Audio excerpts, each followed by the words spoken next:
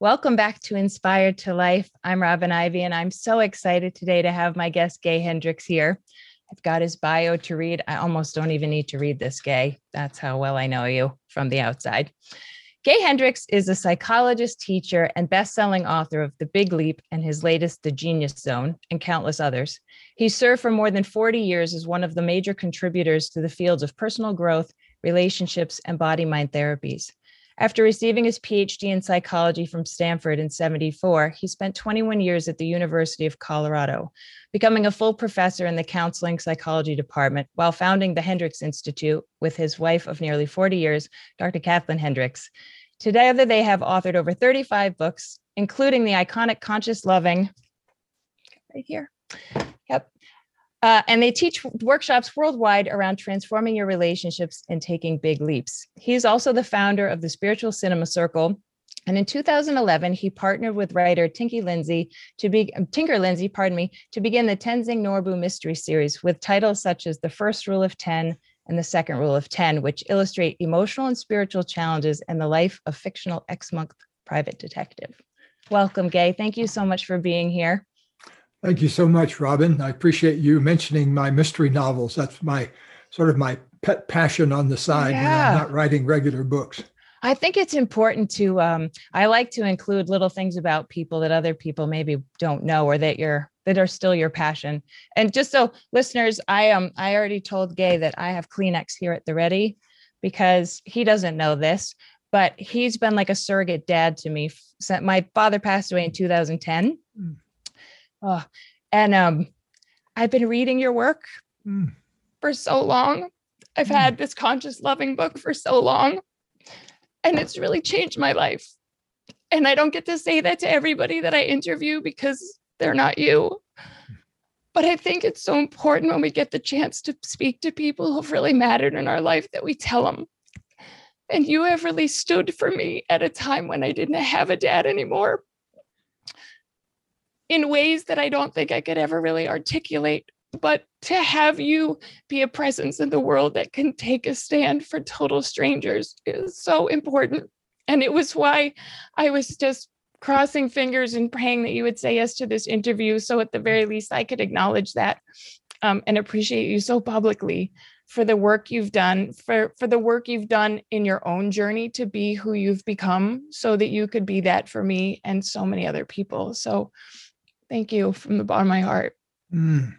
Thank you so much, Robin. That is so touching to me.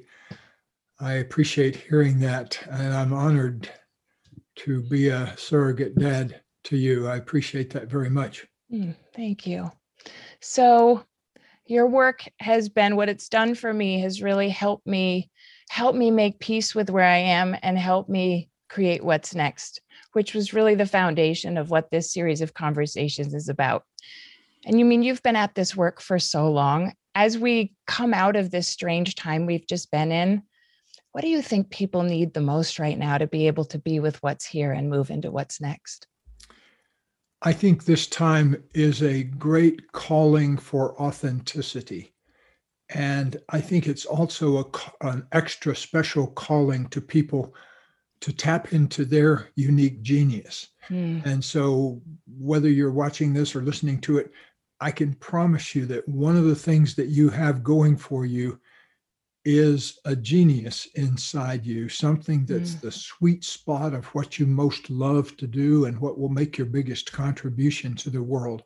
And I think this particular time where the table has been, what's that old thing, the tablecloth trick where they whip the tablecloth out from under everything. I feel like the last year has been one extensive tablecloth trick where we've all had the ground of our being kind of swept out from under us. And at a time like that, I think it's a real calling to get in touch with who you really are and what you really want to contribute.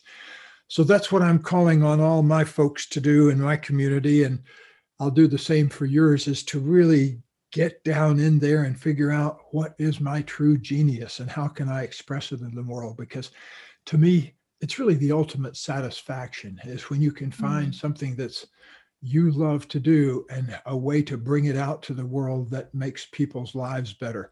That's living at its best to me. Yeah. How do people do that?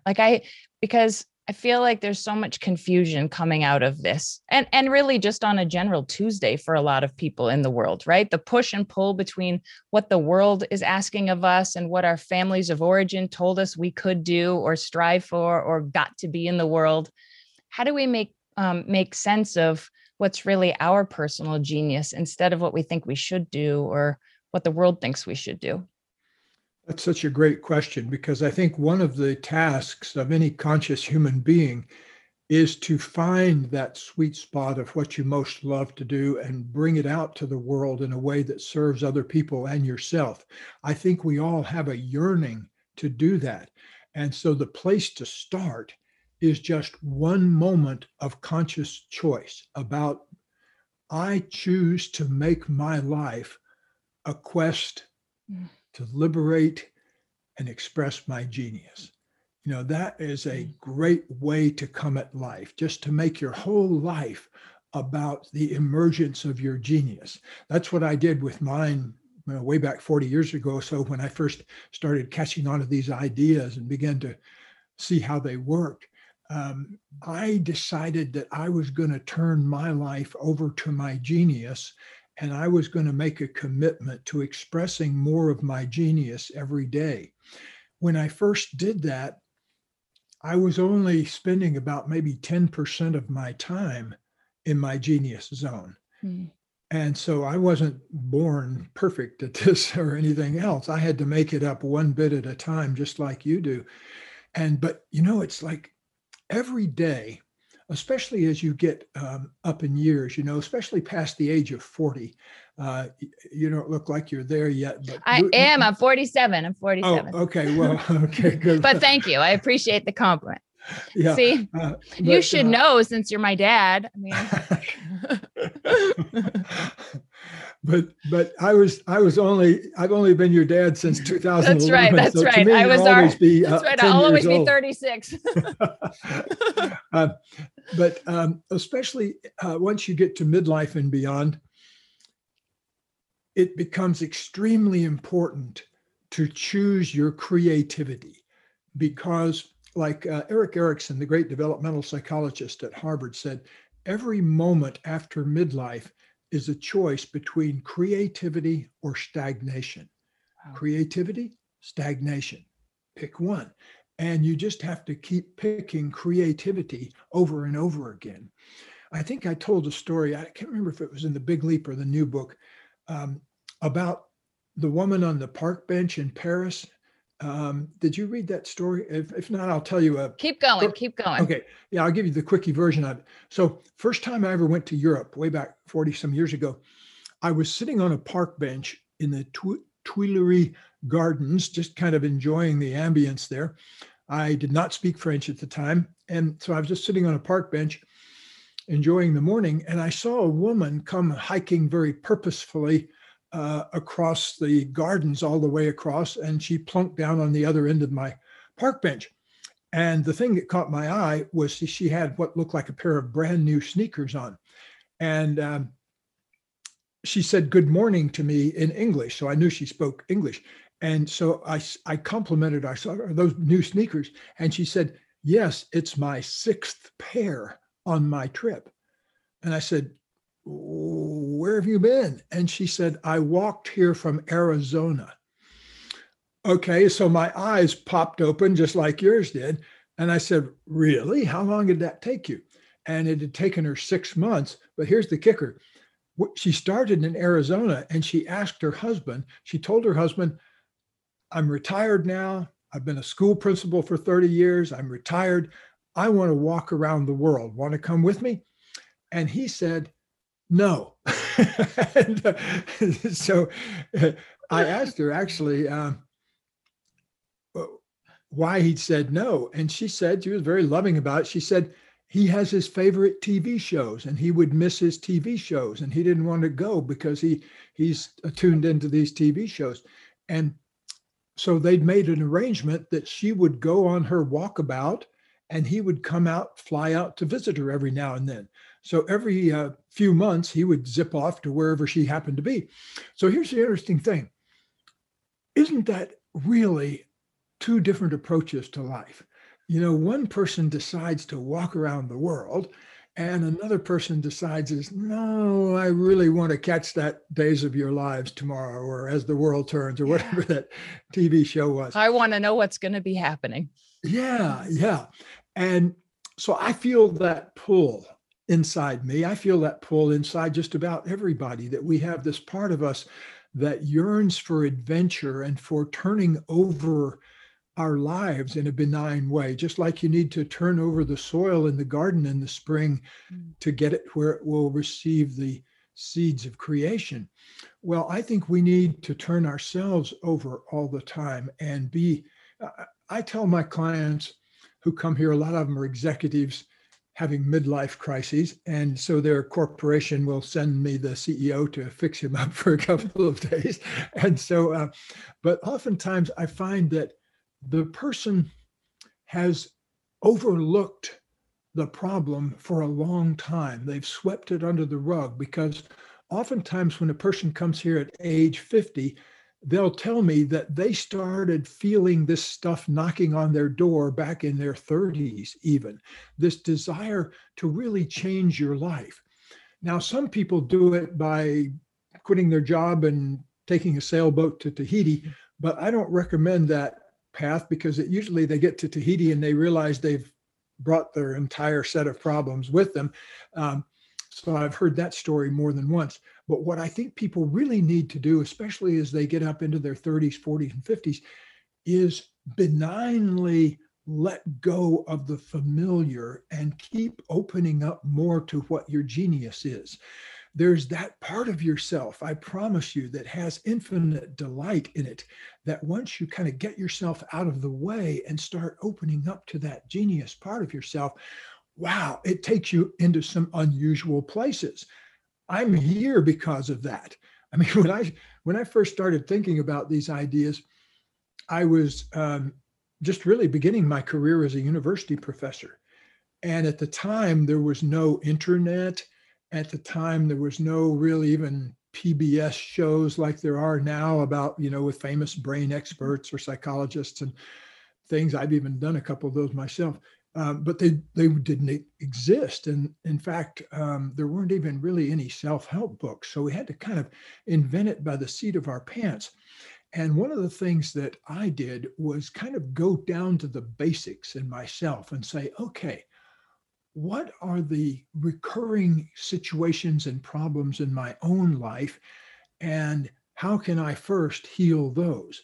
And so the first thing I worked on was how to get a sense of alignment inside myself, so that I wasn't hiding my emotions from myself, and I wasn't trying to, get away from some parts of myself. So that took me a long time to kind of learn to love myself as I was, and to acknowledge. That didn't happen overnight for you, Gay? No, it didn't. I have had some amazing things happen in an instant, but it takes, I think most people underestimate the power of choice and rechoice and rechoice. Yeah. I always like to use the image of the automatic pilot of the airplane. You put it on the flight line from Rhode Island to California, and by golly, it gets there, it's always drifting off and recorrecting, because it has a program in it that says, okay, if we go too far to the right, kick a little to the left. And if we go too far to the left, kick a little to the, and so it gets all the way to California by being wrong most of the time, because it's willing to recorrect. It's a beautiful reframe. Yeah. And so think of your mistakes like that. There are opportunities to recorrect. And also, one of the things in the new book that I really make a point of in the Genius Zone is that we're getting dozens of what I call genius moments every day, that life is bringing to us the very opportunity to transcend our upper limits and go directly into the genius zone. And yet oftentimes we kind of are oblivious to those signs. So if you sit down I want you to sit down for an hour. Those of you that are going to read the book, sit down with it for an hour. I recommend really work the book, because it's taken from things I actually do in my office and conversations I have face to face with people. And so it's that kind of book.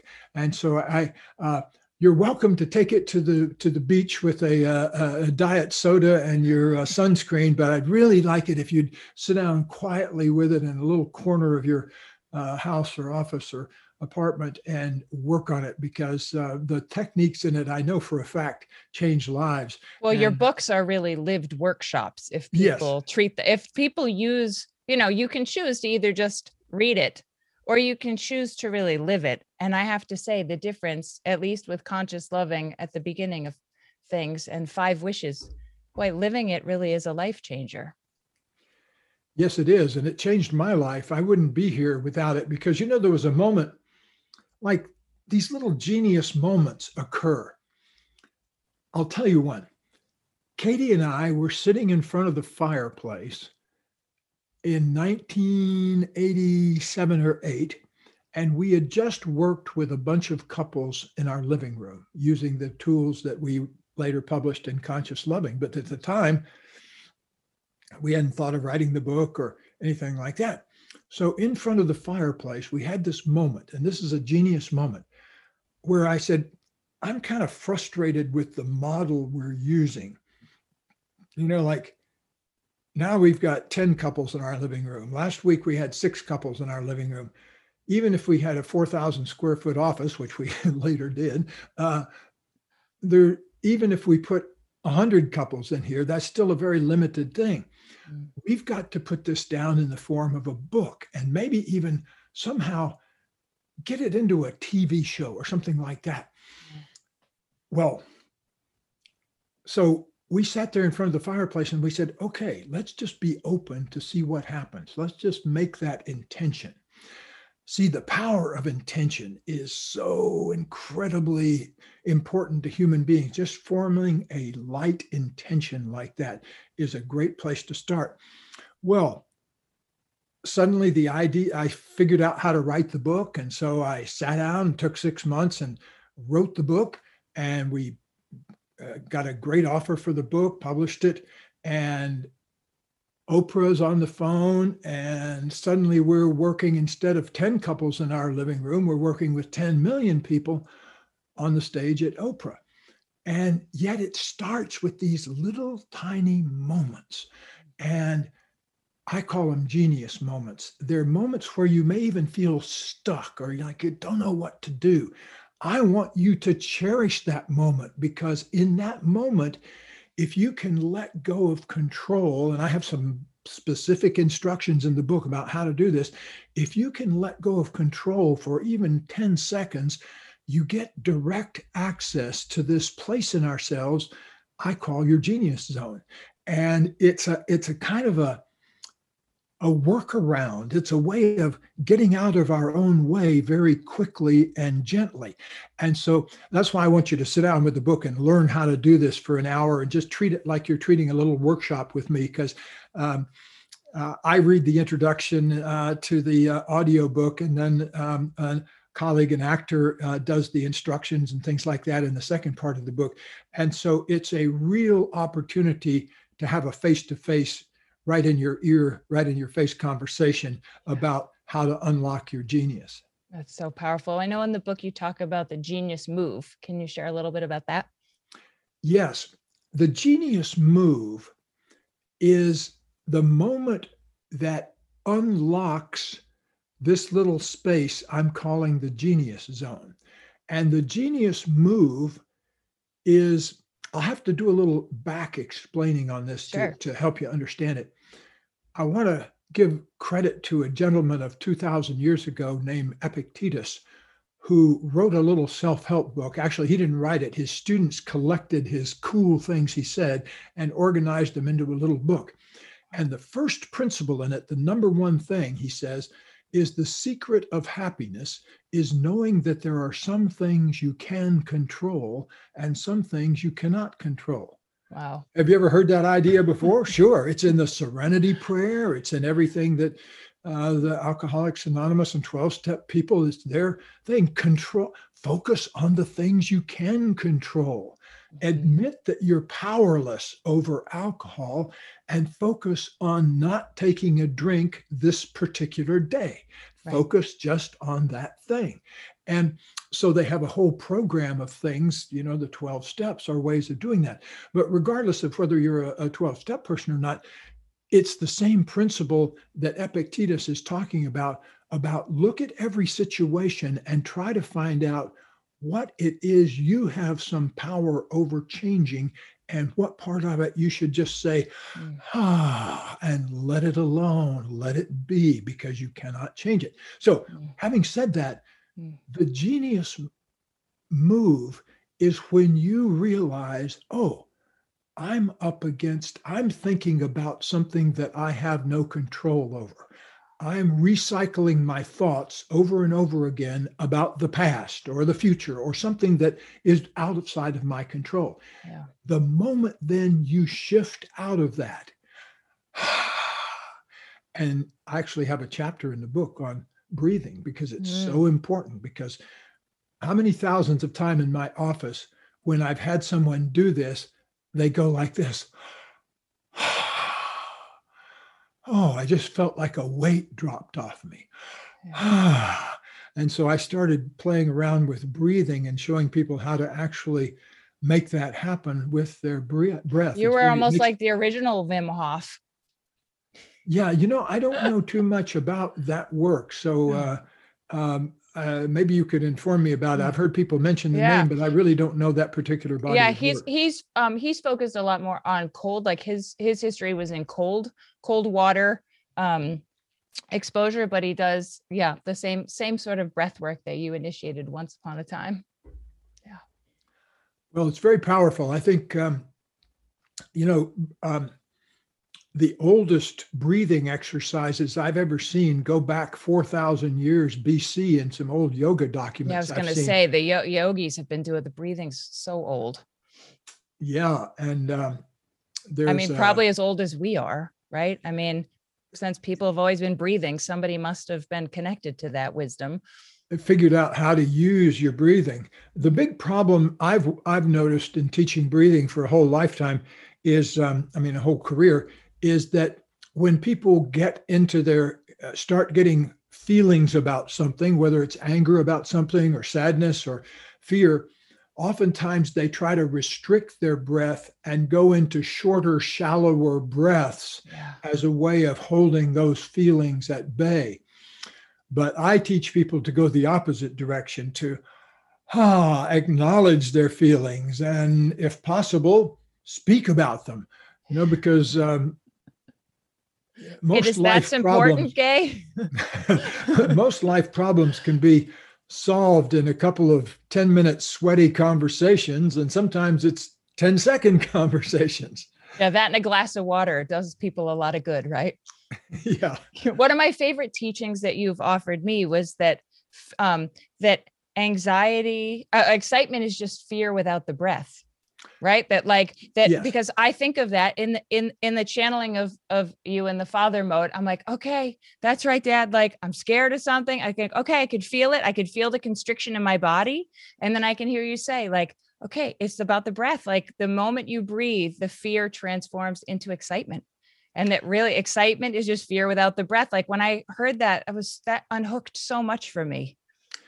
Yeah, because it tells you that the solution is bigger breaths, not smaller, cramped, squeezed breaths. And I really appreciate you mentioning that. I actually originally got that from a psychiatrist named Fritz Perls, who passed away about 1970. So I really didn't get to spend too much time, but I heard through one of his students that idea. And if you'll check it out, you'll see that it actually works, because the same actual physiological mechanisms that run excitement are the same ones that run fear. Yeah. And so if you clutch up and stop breathing and don't participate with your feelings, of course, they're going to get worse. And you can't make your feelings go away. You have to breathe to include them. It's not about making something go away or getting rid of something, because where would it go? Yeah. I mean, I think that's the issue, right? That's why there's so many health traumas in we're all just embodying or the feelings we're not making room for. Yeah, and to get back to what you were talking about your dad, I want to salute the feeling, the feeling, the way you connected with him, the particular way, the particular love connection you had with him, which was a distinct, unique thing. And that's a living force in your life. It is. The grief is immense because, I mean, and I know I have people like that. My grandmother was that person for me. And to this day, I can actually feel myself tearing up a little bit. To this day, it's hard for me to believe that she's not here, because she's such a living force in my life. And so I can feel that same kind of connection you must have had with your father, and it's a much more recent thing. So I want to salute that and have you really embrace that with wholehearted, full-bodied tenderness, because that was a great force in your life. And it's one now that you can let other people participate in, just like I can let myself, by letting myself feel my grandmother's presence in my life today, I can share her love with you and the people in your community. And that feels like a beautiful thing to do. That feels like, to me, a kind of a joyful sadness, even though I can feel I have tears in my eyes. It's a celebration. It's not me trying to get rid of something. It's me celebrating something.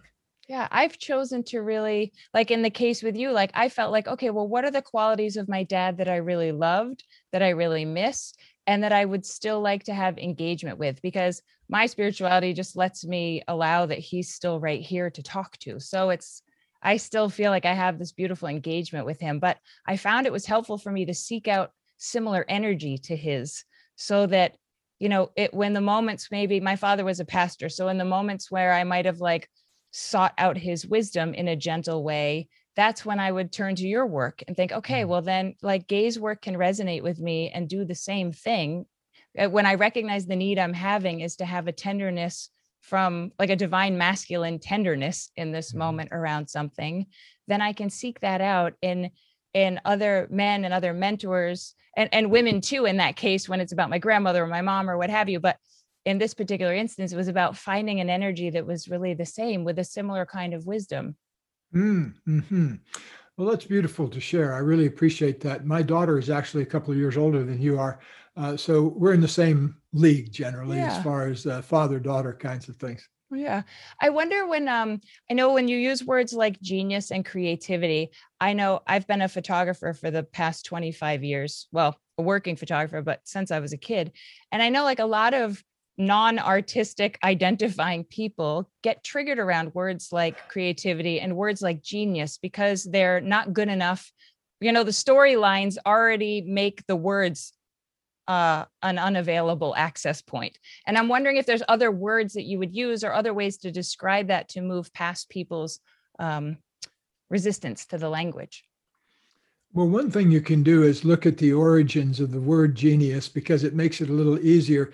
You remember those old fairy tales about having a genie in a bottle and rubbing the bottle and releasing the genie out of it? Well, that's the general words that genius comes from. So think of yourself as a bottle with something magical inside it. You don't even need to call it creativity or genius. One of my mentors, Abraham Maslow, said, it doesn't matter if you're making a beautiful symphony or a beautiful soup, as long as you're engaging your creativity. And I have a definition of creativity that I use that really works for me. And creativity is anything you do that has the capacity to surprise you, where you may be making your soup and then you say, oh, what if I put a pinch of oregano in it? Or, wow, I wonder, there's this new Indian spice that I've been hearing about. Let me drop a little bit of that in there. Katie, my wife, Kathleen Hendricks, Dr. Kathleen Hendricks, has probably worked with 5,000 people up close and personal, one-on-one in her office. And yet what just blows me away is to sit in the kitchen with her and watch her make a soup or a salad, because like to make a salad, she touches every single thing that goes into it. And that to me, see, I came into my relationship with Katie sort of a food as fuel kind of person. You know, the idea of kind of paying attention to food did not compute for me.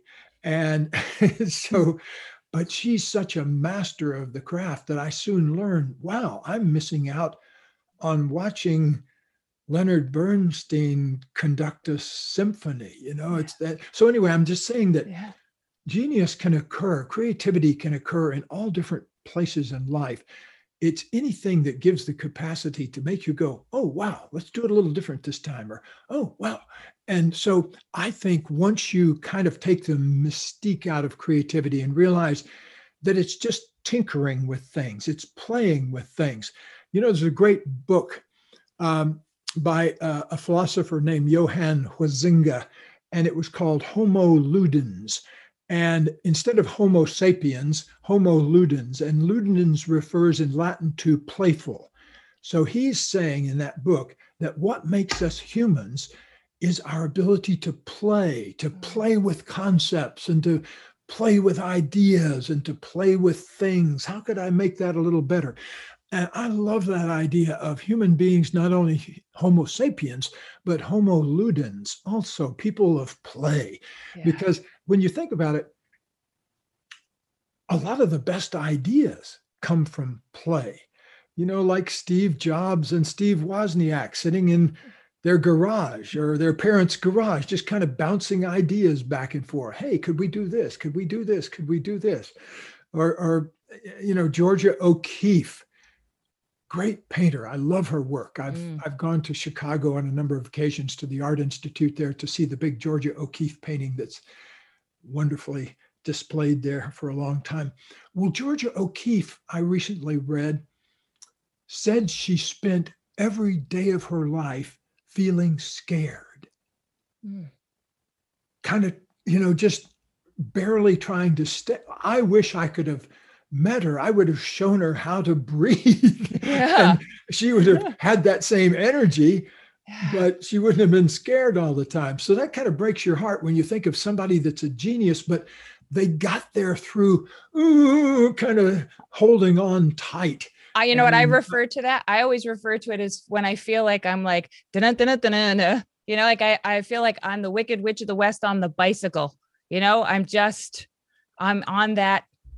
It's that constricted, confined, non-flowing energy, right?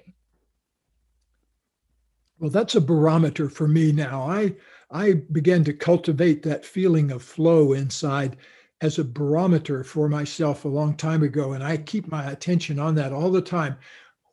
Where do I feel that flow? Did I stop feeling that flow for a moment? You know, I tune into that constantly because our nervous systems have been evolving for millions of years to become more sensitive to things. And a lot of times we block out our basic sensitivity by kind of withdrawing from our feelings and withdrawing from ourselves.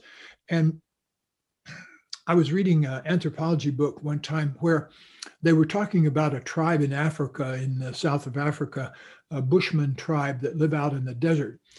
And they are so sensitive to the movement of game animals. They make most of their living with hunting and with bows and arrows.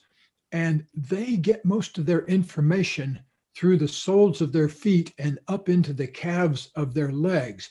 They can feel the vibration of buffalo herd 9 miles away. I've heard that. Isn't that amazing? It's amazing. You know, like, I don't have that kind of sensitivity in my feet and the calves. You know, there could be an entire herd of buffalo. But your life didn't depend on it. Yeah.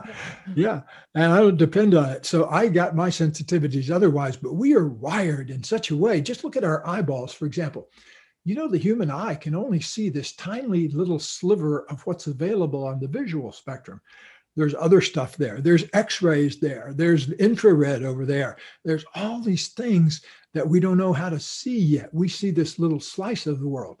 So what else is out there? I want to know. I want to open myself. I want to live In that great Mary Oliver poem where she says, I want to be a bride married to wonder. I Yeah. want to live my life that way. I want to be Yeah. in life in a state of wonder. I think that's where feel the best.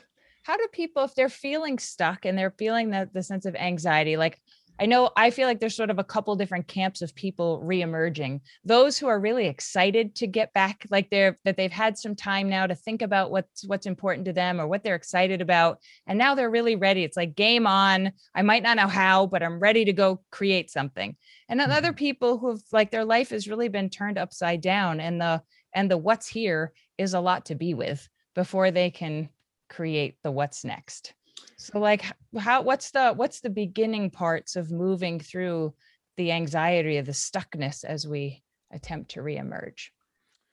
Well, we've been talking about breathing a little bit. Think of your breath as a metaphor. Think of your in-breath as how much am I willing to let in? How much am I willing to feel? How much am I willing to own?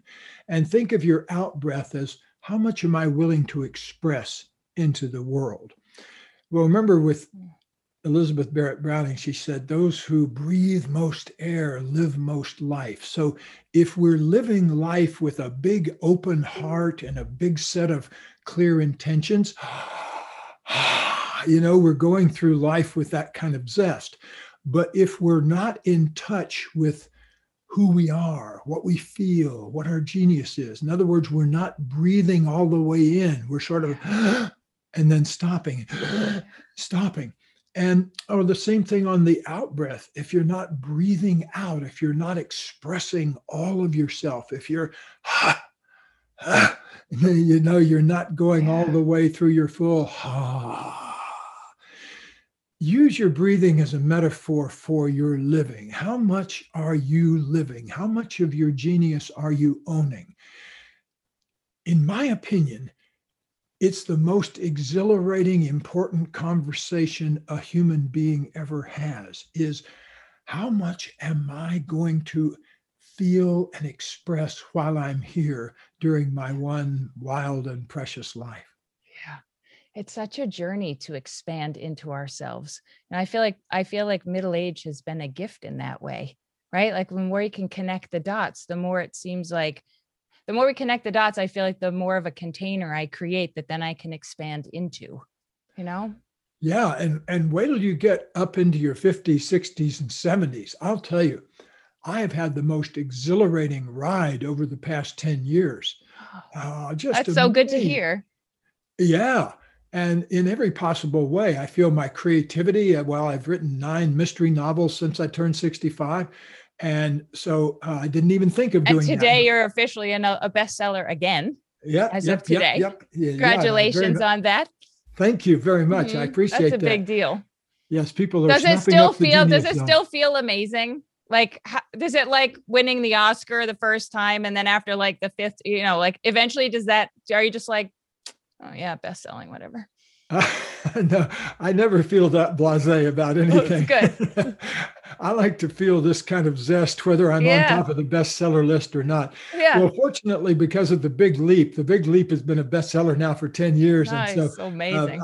I'm always popping up on one list or another. So I think I've maybe gotten a little bit used to that, but I always appreciate it very much. And especially when a new book comes out, there's this moment of, I always liken it to, probably being pregnant for 10 years because I've been thinking about this new book for 10 years and now finally it's out there in the world, and I can stop thinking about it for a little while. And now people are using it. And so I'm very grateful for that.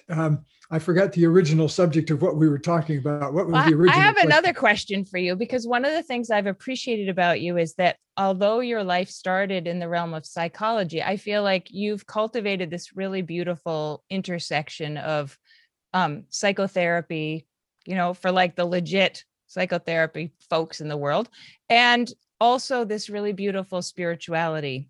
And on top of that, I would say I even feel like there's some metaphysical things that come into that space, or maybe more transpersonal type things that enter into your work. And how did that come to be for you? Like how did you How did you start to bring the spiritual into the work you do and then really incorporate it into the work you share with the world? Thank you for that question. That's great. I very seldom get asked that. One thing that happened when I was a little boy sticks out in my mind as if it were yesterday. I was being taken. My mother was always looking for great childcare opportunities in Leesburg, Florida, in 1950, and because she was a very harried That was such a single parent with diplomatic two. way of saying that. She was a very harried single parent of two boys and a widow. And so she worked all the time. And so she would drop me off at this vacation Bible school at 9 o'clock in the morning and then come back and pick me up at lunchtime when I was a little boy. And so they were talking about Jesus. This was at a Methodist church in Florida. And they were talking about Jesus all the time as the Son of God. And so I remember one day talking to my mother on the way home, and I very innocently, I knew I didn't have a father. I knew my father had died, and I knew that Jesus had died. And I said to my mother, is there just one Son of God, or can everybody be a son of God? Wow. And it kind of floored my mother, I think, because she, I think, started thinking about my father and started crying and everything. But I remember the moment of having kind of an emotional charge to it, of thinking, wow, what about all of us? Even the girls, why they ought to be the Son of God too. We were all the son, so that was I remember that little spiritual moment. And then I think I completely forgot about it, because it wasn't until I started meditating when I was in my mid-20s. I learned TM, which was very popular at the time, and I still do it 50 years later. It's a great practice. That's a what's the word I'm looking for? Isn't that a shining recommendation 50 years later? Oh, absolutely. In fact, I haven't missed a day in almost 50 years. Wow. And so, well, it's like it's like taking a shower in your mind. You meditate for 15 or 20 minutes, you come out and you feel, you zoom, everything's clean and clear, and my body feels relaxed and my mind feels sharp. And that's why I always meditate before I write in the mornings. I wake up, I sleep from 10 to 4. And so I wake up at 4. And so from 5 to 7 or 7:30, I'm writing usually. But I always meditate before that, because I want to get in that clean, clear space. That's where I want to launch my writing from.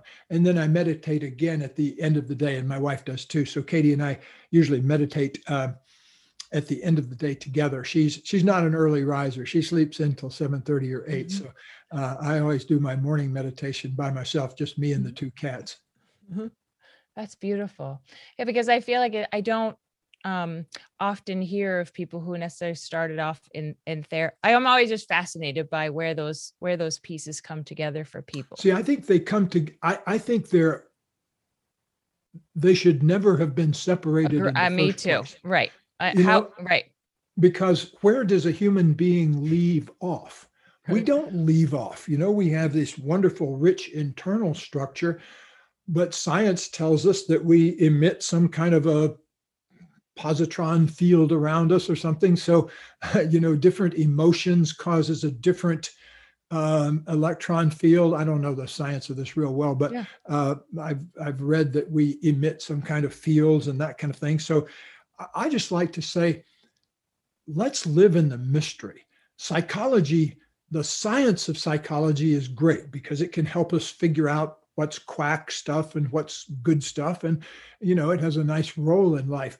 But don't stop there, because human beings have been spiritual beings for a very long time. And we're made of the same stuff as everything else is in the universe. And part of that has to be the spirit. And so I don't care what you call it, in India, interestingly enough, their word for spirit, Atman, is very similar to the word for breathing, Atman.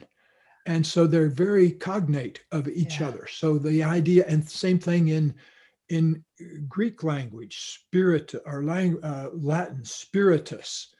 And as a word for the breath as well as spirit.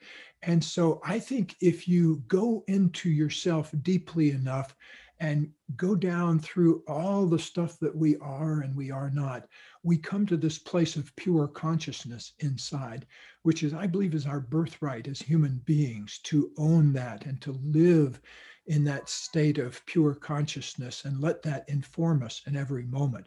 Yeah. That's when you're in your genius zone, is when you're down in that, accepting all of yourself and embracing all of yourself. Then that magic zone opens up. Do you think it's in the way of people's joy? I think it's mostly fear. I think that if you look at the effects of fear, fear makes you hold your breath. If you get real scared, you go and you gasp, you hold your breath and suck it in and lock it in. Well, that's just a natural physiological response, but a lot of us don't get out of that. A lot of us stay in that, state, like Georgia O'Keeffe said that, she spent every moment of her life in anxiety and she just stayed out in front of it by painting. Well, I don't want people to get their creativity that way. Walt Whitman, our great poet, said, I am large and contain multitudes. And we all do. We are large and contain multitudes. And part of that is our emotions. Our brains are actually a good indication of how important emotions are, because our brain is roughly the size of a good-sized grapefruit. And it's built like that too, because the rind of the grapefruit is about how big our modern cortex is. It's pretty thin compared to the juicy part of the grapefruit.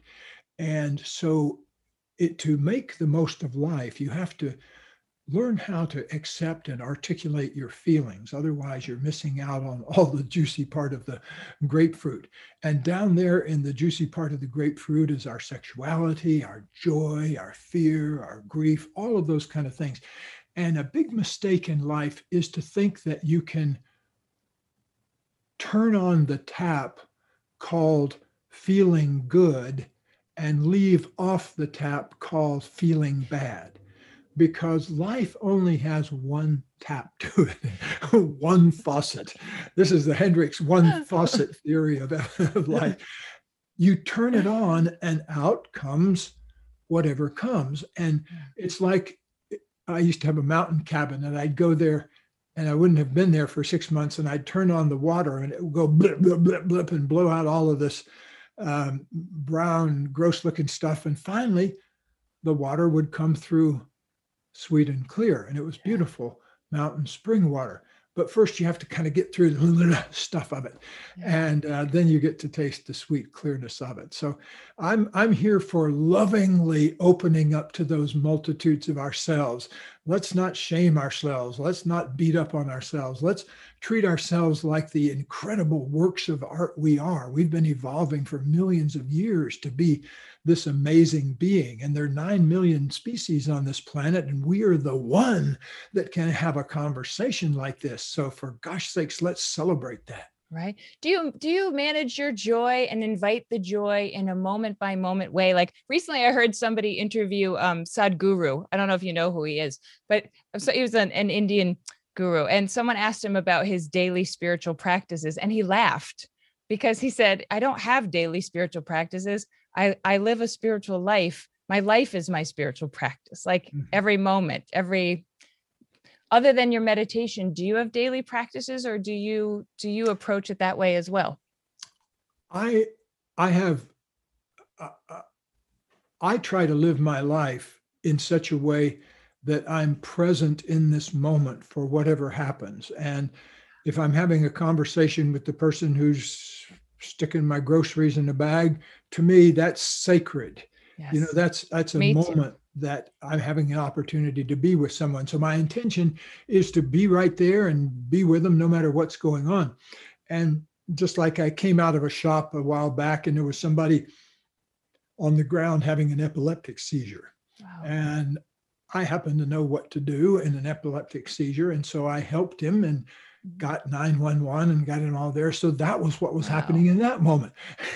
So you never know what life is going to sling at us. And so you just have to be with that as best you can. And act as best you can in the present moment. To me, that's leading a spiritual life.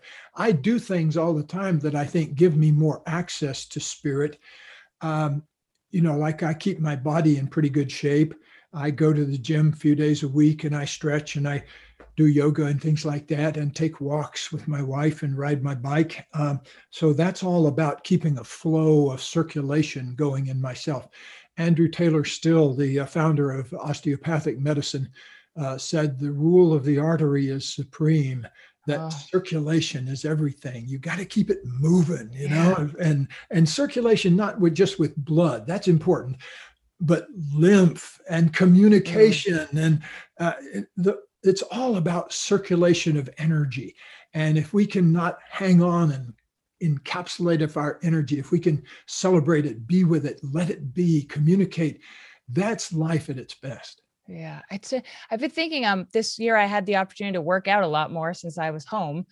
And I found that I realized that when I work out, exercise really generates vitality in my body. Being grateful really generates vitality in my mind, because it somehow creates, like, from nothing something, like in that same way that if I'm lethargic and I work out, I can end up feeling much more expanded and alive and embodied, even though that sort of doesn't make sense since you're tired to begin with. Then you do a hard thing, you'd think you'd be tired, right? But I find that gratitude does the same thing, and so does being generous in the world. I totally agree. Katie and I have for 40 years now practiced forward tithing. We give a certain amount of money just as a matter of course to 35 different organizations now, and just let it be okay for that to come back in whatever way it comes back. And so far, so good. Well, the one thing I feel like sometime I'd love to have you come back with Katie, because we could never talk about all the things at once. But given this is sitting right next to me, can you just share, after having been married and been in the relationship transformation work for this long, what's the best thing you can tell us about happy, thriving, loving relationships, if that's something people are emerging into? Remember 3 things. Feel all your feelings, tell all the truth, keep all your agreements. If you allow yourself to feel your feelings, you're having a rich experience in your body. Then if you allow yourself to speak honestly to another person, it was a huge thing for me to even learn to say to Katie, I feel scared right now, or I feel sad. Simple communications of feelings. It took me years to learn how to do that because I'd been programmed the other way. You weren't just born like this, Gay. Yeah. And so I think that life is about emergence. But if you don't allow the emergence to happen, you get one emergency after another. If you allow your feelings to become manifest to you and learn how to talk about those, if you let your genius come forth from you and learn to express it in the world, it's a form of emergence. And that's a sacred thing. Emergency, it often happens when you put the brakes on emergence. And so wherever you are and whatever you're doing, make a new deal with yourself and the universe to express your genius more each day, and let that become a new living religion inside you that complements whatever other religion you've brought with you from the past. Oh, so beautiful, Gay. Thank you so much. Where can people find out more about you and connect with you? Well, one good place is hendricks.com, HENDRICKS.com. We also have a nonprofit foundation, the Foundation for Conscious Living, that has a lot of resources in it. And Katie and I are very proud of the work our foundation does, giving scholarships and supporting things around the world. So hendricks.com is probably the easiest place to access. And of course, the books are available everywhere. Do you have your book right there? We can show them. I sure do. I just got a fresh new box of them. So pretty. Yeah. Good genius zone, everybody. Hendricks, thank you so much for being here. I really can't thank you enough. And I so appreciate both your presence in this moment and the work you do in the world. I appreciate your attention to gratitude and appreciation, and about creating energy. So I appreciate what you're doing. And thank you very much for being in the world in such a way that allows you to touch and move other people like you do. Thank you, Gay.